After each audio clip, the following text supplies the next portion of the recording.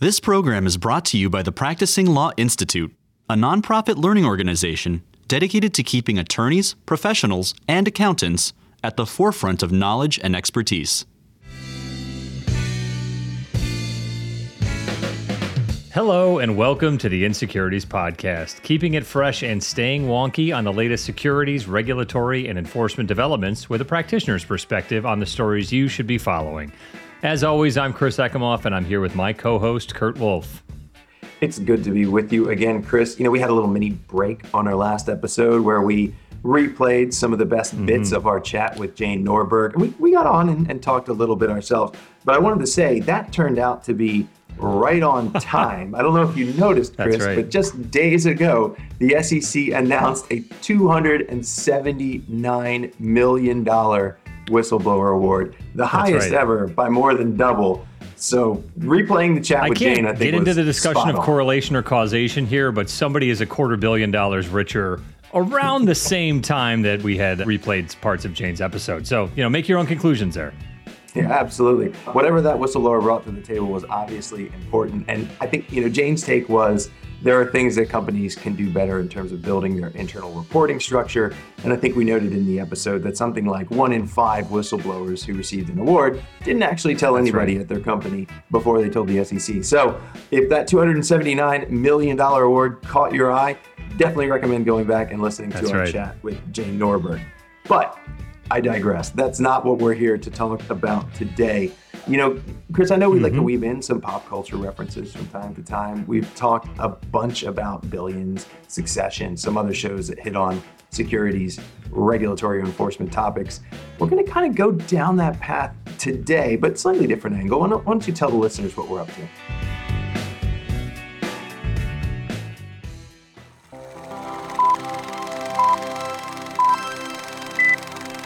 Yeah, we've kicked this around for a bit, and we're thinking about this time of year, right? We're turning that corner into spring, and one of the summer traditions here in America is that of the summer movie blockbuster, right? It originally came about with this idea of the movie Jaws that came out in the summer of 1975. People standing around the block busting the actual concrete that it's on. Can't miss summer movies have really been a part of our cultural milieu, similar to baseball and apple pie, right, when summer comes around. Classic summer blockbusters include E.T., Star Wars, Christopher Nolan's Batman trilogy, and I don't know how many now, Kurt, Marvel movies that have come out in the summer to show that Iron Man or Captain America or whomever is the greatest, both selling popcorn and getting folks out to the theater. Yeah, absolutely. I think it's really funny when I was looking at our show notes before this, Chris, you mentioned that spring is like just getting here. In Virginia, it's been here for a while. We've lived through 2 waves of pollen, but is there still snow on the ground up there in Buffalo?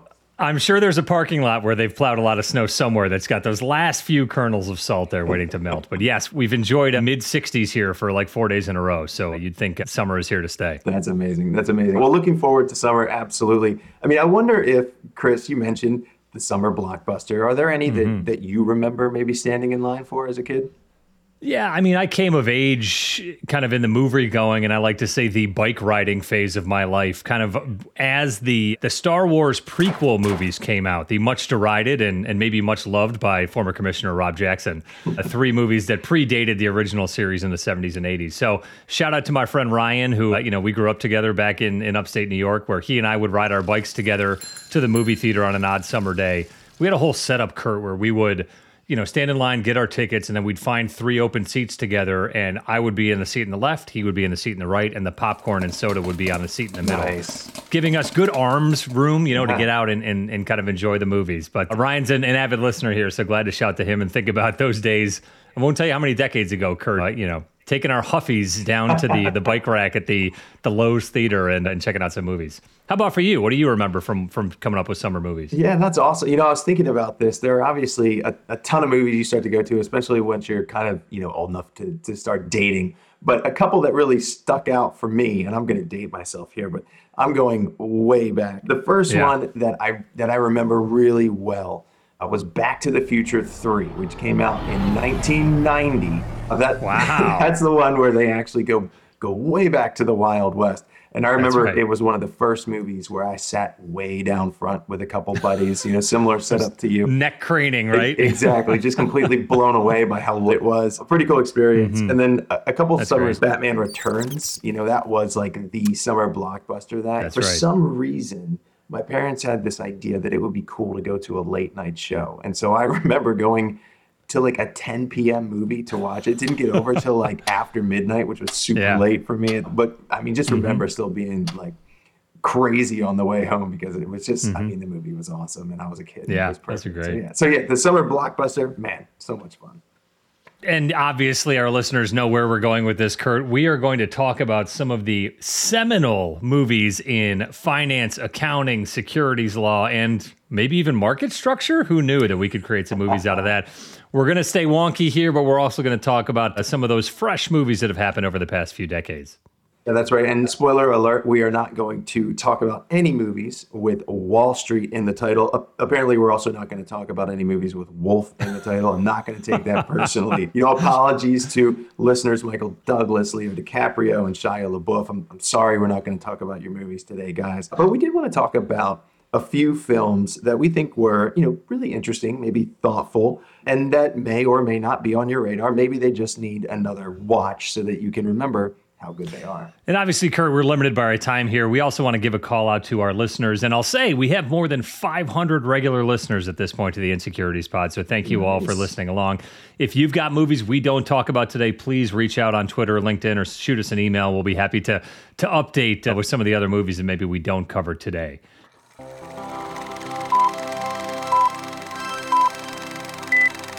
All right. Well, Chris, without any further ado, let's dive in. We're going to kind of take these chronologically, I think, although you've got a little surprise for me at the end. But we're going to go back in time to when traders actually traded by talking or yelling, or from what I hear sometimes exchanging blows on a trading floor, sometimes discussing the price of frozen concentrated orange juice, which had to be the hottest commodity on the market at some point. All right, Chris, so I've probably given the game away, but do you know what movie we're starting with? It's the 80s classic Trading Places, Kurt. Yeah, that's absolutely right. Okay, so for those that don't know, Trading Places came out in 1983. Amid growing fascination with Wall Street and some of the characters that were getting rich in the heady world of high finance, the opulent wealth and the sort of growing inequality was portrayed in Trading Places by the uber-wealthy antagonists, the Duke brothers. You'll remember, Chris, the Duke brothers couldn't decide whether nature or nurture was more likely to lead to success as a trader, maybe in life, in the business world. And when they found one of their star employees in an altercation, the Duke brothers decided to settle that debate with a real-life experiment, trading the places of two very different lives of two very different men. That's right. The headliners in this film are Dan Aykroyd and Eddie Murphy. Actually, I believe this was one of Eddie Murphy's very early feature film appearances back in 1983. So we all know him as a beloved comedian now, but he was still kind of on the rise then. Dan Aykroyd plays that well-to-do employee, Lewis Winthrop III, a name directly out of central casting for an executive at a trading firm. Eddie Murphy is the kind of street-smart hustler, if you will, named Billy Ray Valentine.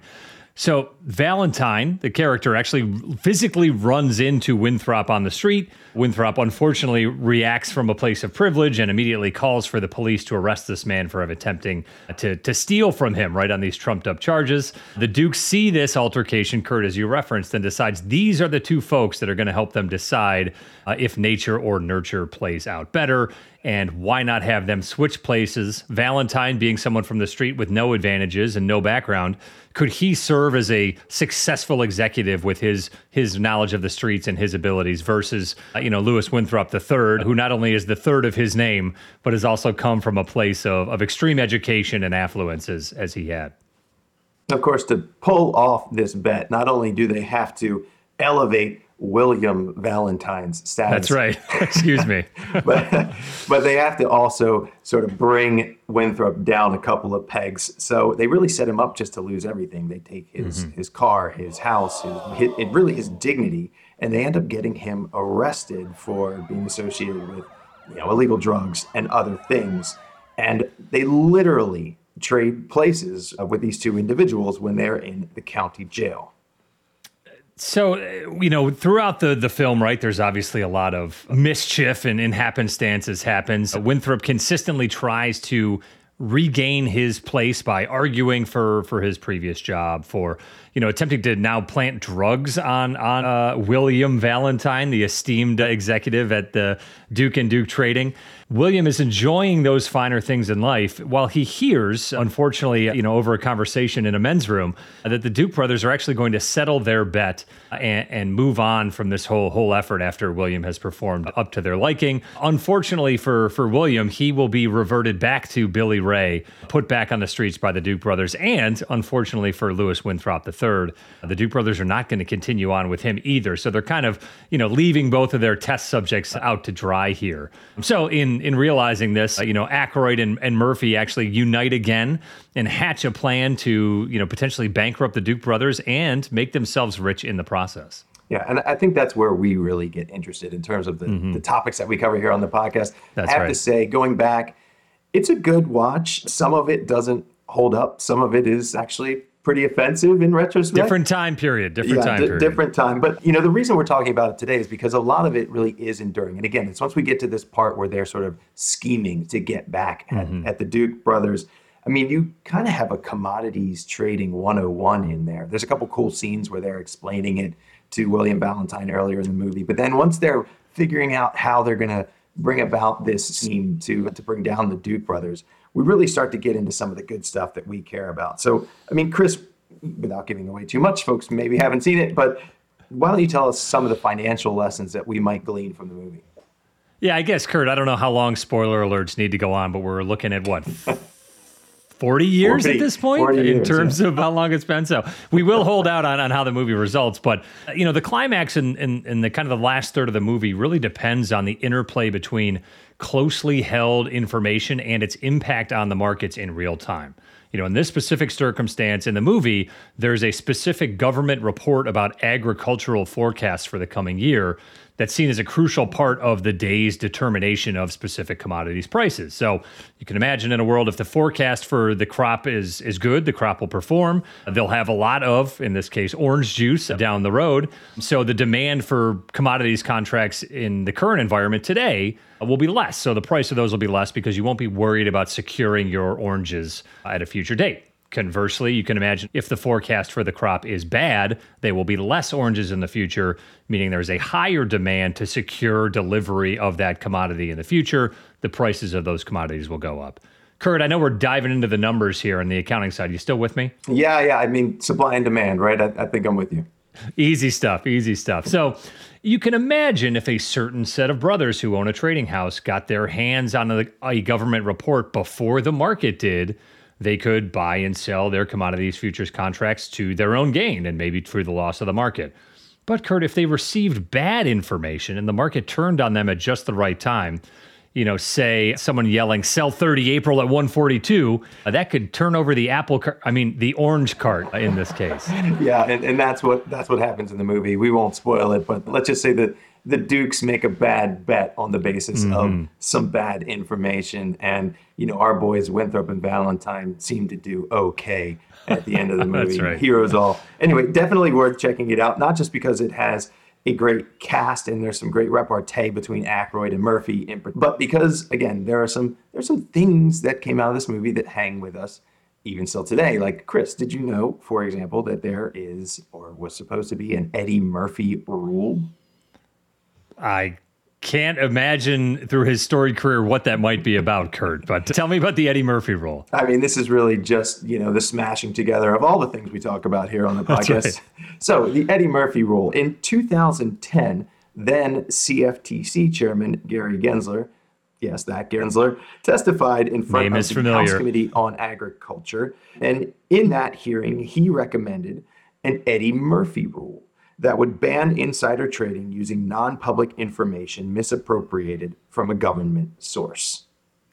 So if he's proposing that in 2010, Kurt, that means it's legal to steal government information and trade upon that? Probably not, Chris, but okay. We're hitting on some themes we've talked about in the past that feels a little bit like maybe some of those political intelligence insider trading cases. We're actually, I don't want to get too wonky here since we're talking about movies, but when we think about the CFTC, it's much like the SEC, right? The commodities laws don't have a specific insider trading rule.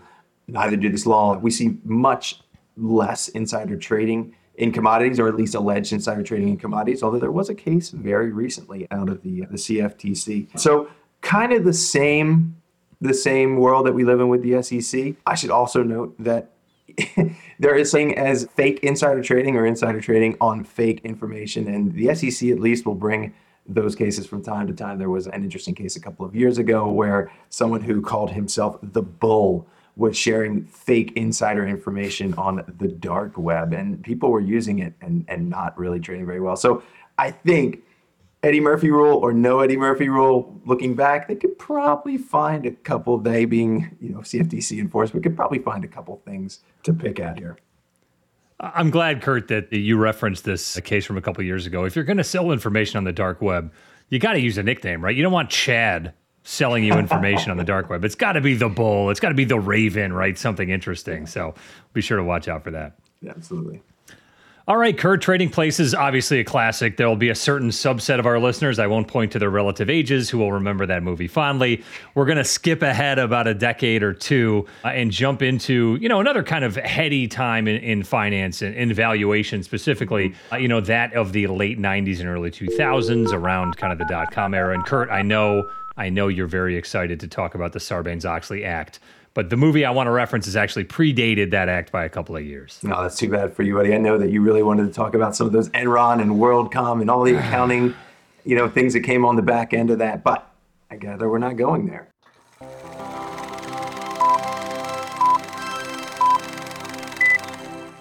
We're not going there. We're going to talk a little bit more on the accounting side when it comes to pink sheet traded stocks and IPO bridge financing, Kurt. Woo! Do you have any idea of what movie I'm talking about? I mean, not based on that description, but go on.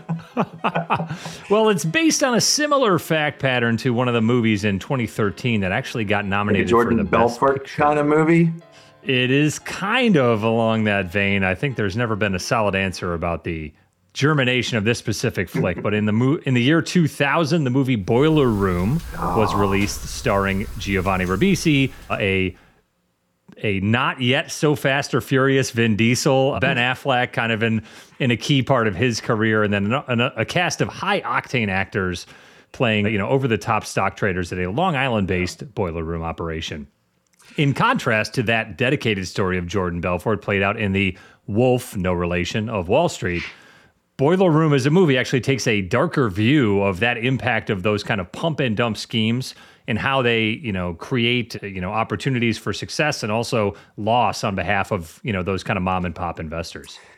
Yeah, so I do remember this movie. I actually love this movie. And you forgot to mention Seth's love interest, Abby, who was played by Nia Long. She's fantastic. Right. Yep. And honestly, you can't say enough about Ben Affleck's limited role, right? When he comes in to sort of give that speech during the recruiting session, the I'm an effing millionaire speech. I mean, it's just like dripping with quotable lines. That's right. It's so good. He slides the Ferrari keys across the it's amazing. So I really do love this movie. And so for anyone who hasn't seen it, we'll do a quick little synopsis here. So Giovanni Ribisi's character, Seth Davis, starts out as a college dropout who's running a poker game out of his New York City apartment. He's just amazed when his cousin comes by one night with his very wealthy friend, Greg, who's talking about his job as a trader at the firm JT Marlin, and really just talking about how much money there is to be made in that job. Greg sees something he likes in Seth and recruits him to come on board as a trainee and get into this world of stock trading. And it really, Kurt, at this point sounds like a rags to riches story, right? You've got this kind of, again, streetwise kid, running a poker game who's now on his way to be a stock trader. The movie progresses. Seth quickly passes his exams, Series 7 at the time, and begins trading those stocks that the firm's pushing on pink sheets. All right, those kind of penny stock trades to what they call uninterested whales, or what can be described as kind of targeted wealthy clients who don't currently trade with other firms, right? They don't have a brokerage relationship and maybe lack the sophistication to independently evaluate the recommendations that are being provided. Now, Kurt, before you get too excited, the year 2000 predates regulation best interest by a wide margin.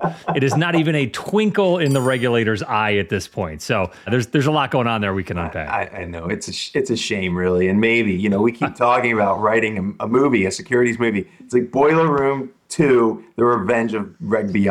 I don't know. It could be amazing. I think I've got some work on the title. Anyway, so our street smart protagonist, Seth, eventually gets a little too smart for his own good. And he realizes that the operation at JT Marlin is really just a boiler room. And actually, all they're doing is creating demand for these stocks among these, sort of unsuspecting whales, as you put it. These forced sales essentially pump up the price of these stocks. So the traders are getting their commissions. And they know that at the end of the day, these guys on the other end of the phone, I think they're all guys in the movie, they're just going to lose their shirts. Mm-hmm. Yeah, and as I said, right, it's kind of a darker take on the same story. The movie focuses on a single character named Harry, who's kind of, portrayed as a middle-class family man who gets a call from Seth, decides to jump in on this sales effort, for a certain stock that they're pitching, putting his life savings, the money that him and his wife had put aside for a house into this stock. And the sale happens before Seth starts to get wise, but it really is a illustration of Seth's education on how JT Marlin's operating and the impact it's having on Harry. You can see Giovanni Ribisi struggle, right, as an actor with kind of the emotions Seth's feeling as he's watching this man's life unravel, right? The savings are gone. The house that they were going to bid on, they lose. The stock is not going in the direction that was originally promised. And Seth's really trying to find a way out and a way to help, both Harry and unfortunately himself moving forward. Yeah, I mean, it's actually pretty powerful stuff in a movie that I think sometimes people don't take seriously. And maybe that's because of the over-the-top, Ben Affleck speech, That's Vin right. Diesel, sort of closing a sale in the middle of the trading floor and the guys are pretending to make noise in the back. I mean, there are aspects of this that are just a little too on the nose. But it is some powerful stuff with respect to Harry's plight. But so as Seth is sort of learning his trade and actually getting quite good at closing these, in come the regulators, right? In comes the FBI. And they identify Seth as someone who could help them as a potential informant or an insider that can help them build their case because he's kind of new to this thing. He hasn't been there long. He doesn't have a history in finance. And because they actually kind of have a lot of leverage over him, right? They've been listening to him on the phone. They can point to all of his misdeeds. And because Seth, in a moment of weakness, I guess I'll say, actually sort of recruits his father, who is a respected federal judge, into the scheme. He thinks he's trying to help people out, but all he does is sort of implicate his father in wrongdoing. So for the feds, Seth is a perfect guy to flip. And again, Kurt, we're not aiming for spoilers. We're only at about, the 15-year mark or 13-year mark since this movie came out. So we might still be in that. You got some time to watch it. So we encourage you guys to kind of check this out. One of my favorite parts of the movie is one of those kind of character development scenes where Seth's getting to know the guys and they all go over to one of the rich partners' houses where they are, of course, eating takeout pizza on the floor after parking all of their Ferraris in the driveway and watching that movie. We said we would not bring up as a review Wall Street.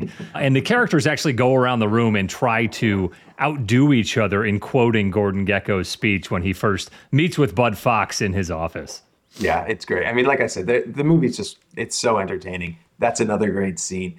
Mm-hmm. It's sort of just, again, it's just dripping with quotable lines and maybe a picture of Wall Street that exists in our minds. Maybe it's from a time gone by, but definitely worth watching. Well, Kurt, we're trying to pull some meaningful insights here from these Hollywood fictions. What do you take from the legal side in terms of the Boiler Room movie about, obviously, a boiler room?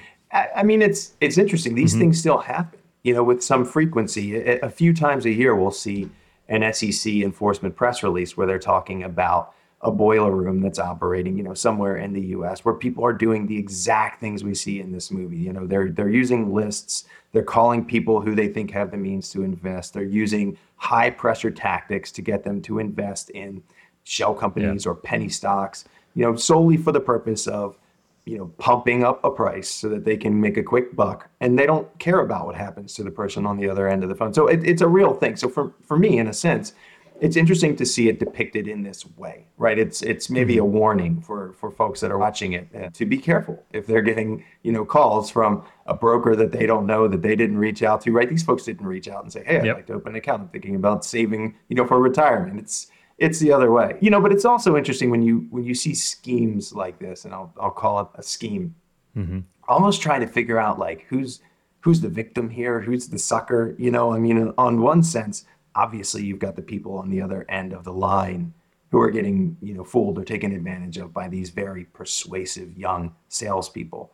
Of course, the people on the other end of the line think that they've got some kind of, edge, and it's somebody on the other side of the bet that's the sucker, right? I mean, everybody is sort of portrayed almost as the loser in a sense here by the time you get to the end of the movie. I think maybe that's true. Yeah. It's an interesting kind of interplay, right? And again, watch the movie to see how this all plays out. One other scene that I always harken back to is, Seth is mid-career in terms of his sales skills and abilities, and they show him on a Saturday morning eating his cereal and getting a call from, I think it's the New York Post or some daily newspaper. And the guy says, hey, would you like to subscribe? And Seth goes, no. And he goes, okay. And Seth kind of takes the opportunity to talk to the newspaper guy on the phone and be like, no, dude, like, you're giving up already? Like, try to sell me. And they go through this 4 or 5 minute back and forth where he's hitting him with facts and figures and how great the paper is. And then he goes, so are you going to buy from me? And he goes, no, I already subscribed to the New York Times, and hangs up.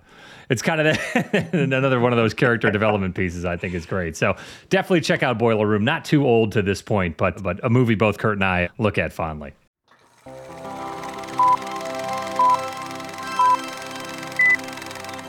Okay. All right. So we've got time for one more. And this, as I said, you were going to surprise me. So what's our last movie here, Let's Chris? jump ahead another decade or so, Kurt. We're looking back at a time period, right, that we talk about a lot in the inSecurities podcast that's really changed kind of the landscape, right? And the 2008 financial crisis is that stake in the ground that there's a before time and an after time in terms of how financial markets are regulated and what's been kind of the focus of trading and investment banking, a lot of those things. So there's a movie that came out right after that period that I think, really leans into a lot of the issues that happened, is a pretty important portrayal of that time period. And Kurt, I'll describe it to you in a couple of different ways. This movie harkens back to the very popular television show 24, starring Jack Bauer. It also includes elements or a framework that's similar to one of my favorite Christmas movies of all time, Love Actually.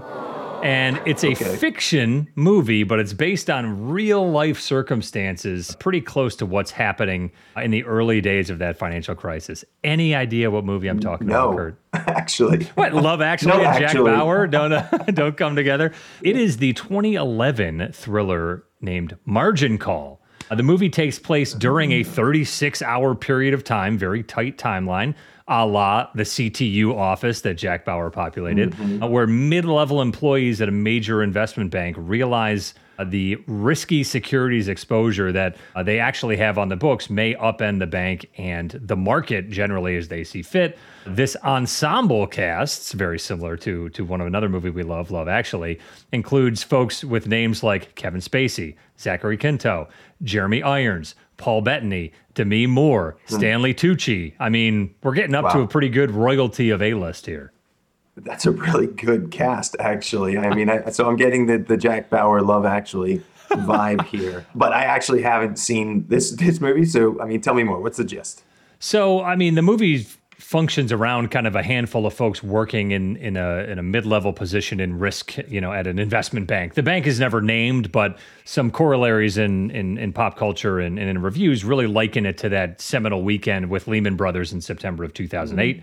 The short story is a risk management associate is handed a side project by a colleague that's exploring the risk profile of the bank and what it holds in mortgage-backed securities. The associate, played by Zachary Quinto, stays late to explore the assumptions that are underlying this model that he's reviewing. He realizes that his colleague has identified the fact that the assumptions being applied here don't actually reflect the true volatility of mortgage-backed securities. And if that volatility is factored in, the bank is significantly over-levered in its holdings on the mortgage-backed securities and the derivatives therefrom, and it's likely to go bankrupt, if not, really upend the financial markets as a whole. Interesting. That's quite a thing to discover and probably a pretty difficult message to deliver. How do they handle that in the film? Yeah, not just one of those, hey, I'm going to stop by the boss's office for 5 minutes and get his take. Right. One of the things that I think Margin Call gets right and is really celebrated for in terms of its portrayal is those internal firm dynamics of those communications, right? You've got folks whose full-time job it is to monitor and manage risk.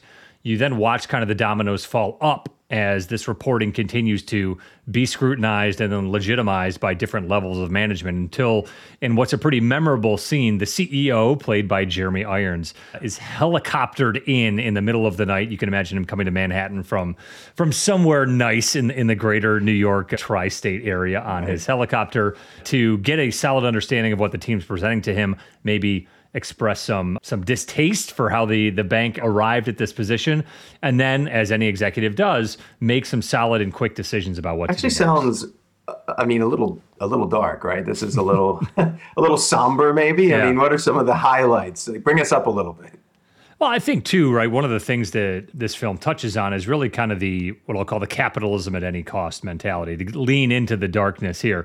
You know, each of the individuals who's identifying this information is reflecting on what it means for the institution, for the bank, what it means for the markets, and then also what it means for themselves. And I would encourage, the average inSecurities listener, I think, would be able to pick up on this movie quickly, but you're not going to get the kind of nuts and bolts discussion that was popularized with The Big Short, right? Selena Gomez does not make a cameo here and break the fourth wall to describe credit default swaps. It really is a realistic depiction of the real-time decision-making, right? We're talking about that Thursday and Friday in September 2008 where Lehman Brothers had to make some tough decisions. But I really love, as this movie plays out, I'd encourage you to watch it. It is that portrayal of what the bank's decisions are, approaching their counterparties the next day and how they're going to, maybe unload some of these inappropriately priced assets and who the harm is going to go to.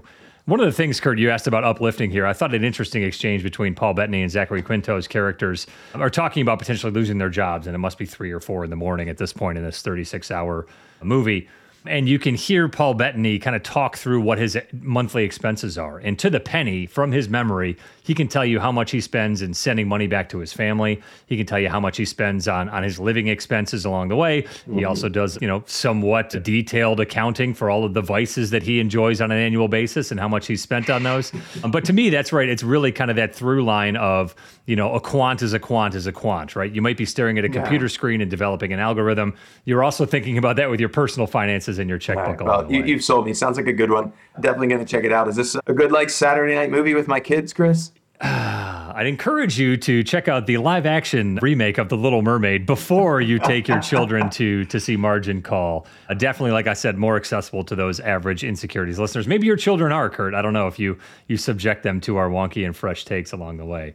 One interesting thing about this movie, though, is that they actually filmed it on a shoestring budget. It only cost about $3 million to make, even with all of that all-star cast. And one of the things they saved money on was location. In kind of a meta/ironic, portrayal here, the movie was filmed in 2010 in the One Penn Plaza building in Midtown, in space on the 42nd floor that had recently been vacated by a trading firm that had gone under in the financial crisis. So I guess the proof is in the pudding there. They benefited from some of the things they're exploring in the movie.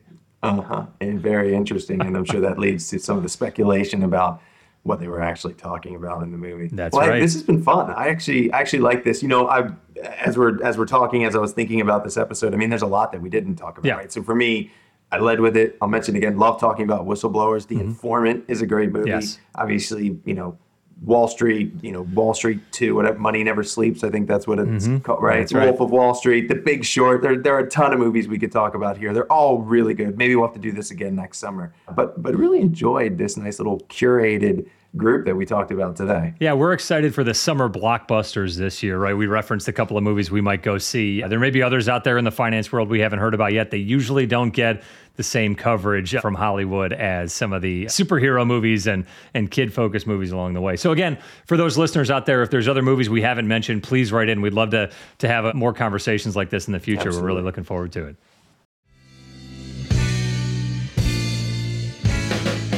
Thanks for joining us for this episode of the inSecurities Podcast. As always, we want to hear from you regarding your thoughts, comments, and topics for discussion on future episodes of inSecurities.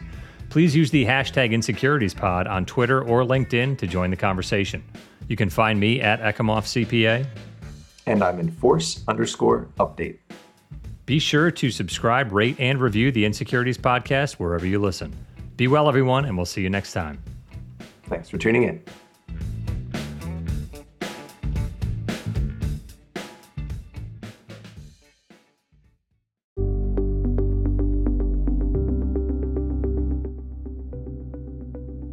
Thanks for listening to inSecurities, a podcast from PLI, the Practicing Law Institute. PLI is a nonprofit provider of authoritative professional services training and continuing education. In an increasingly complex business environment where intricate corporate structures reign, inSecurities can help you make sense of it all. A special thanks goes to the producer of inSecurities, Daniel Peinitz, as well as hosts Chris Ekimoff and Kurt Wolf. For more information about PLI's SEC Institute, or to view hundreds of hours of fresh and relevant on-demand programming covering changes within the securities sector, visit pli.edu/membership and sign up for a privileged membership. These recorded materials are designed for educational purposes only. This podcast does not constitute legal, audit, tax, consulting, business, financial, investment, or other professional advice, and it does not create an attorney-client relationship. Please consult a qualified professional advisor before taking any action based on the information herein. Furthermore, the views and opinions expressed in this podcast are solely those of the individual participants. These views are not the views of the hosts or their employers.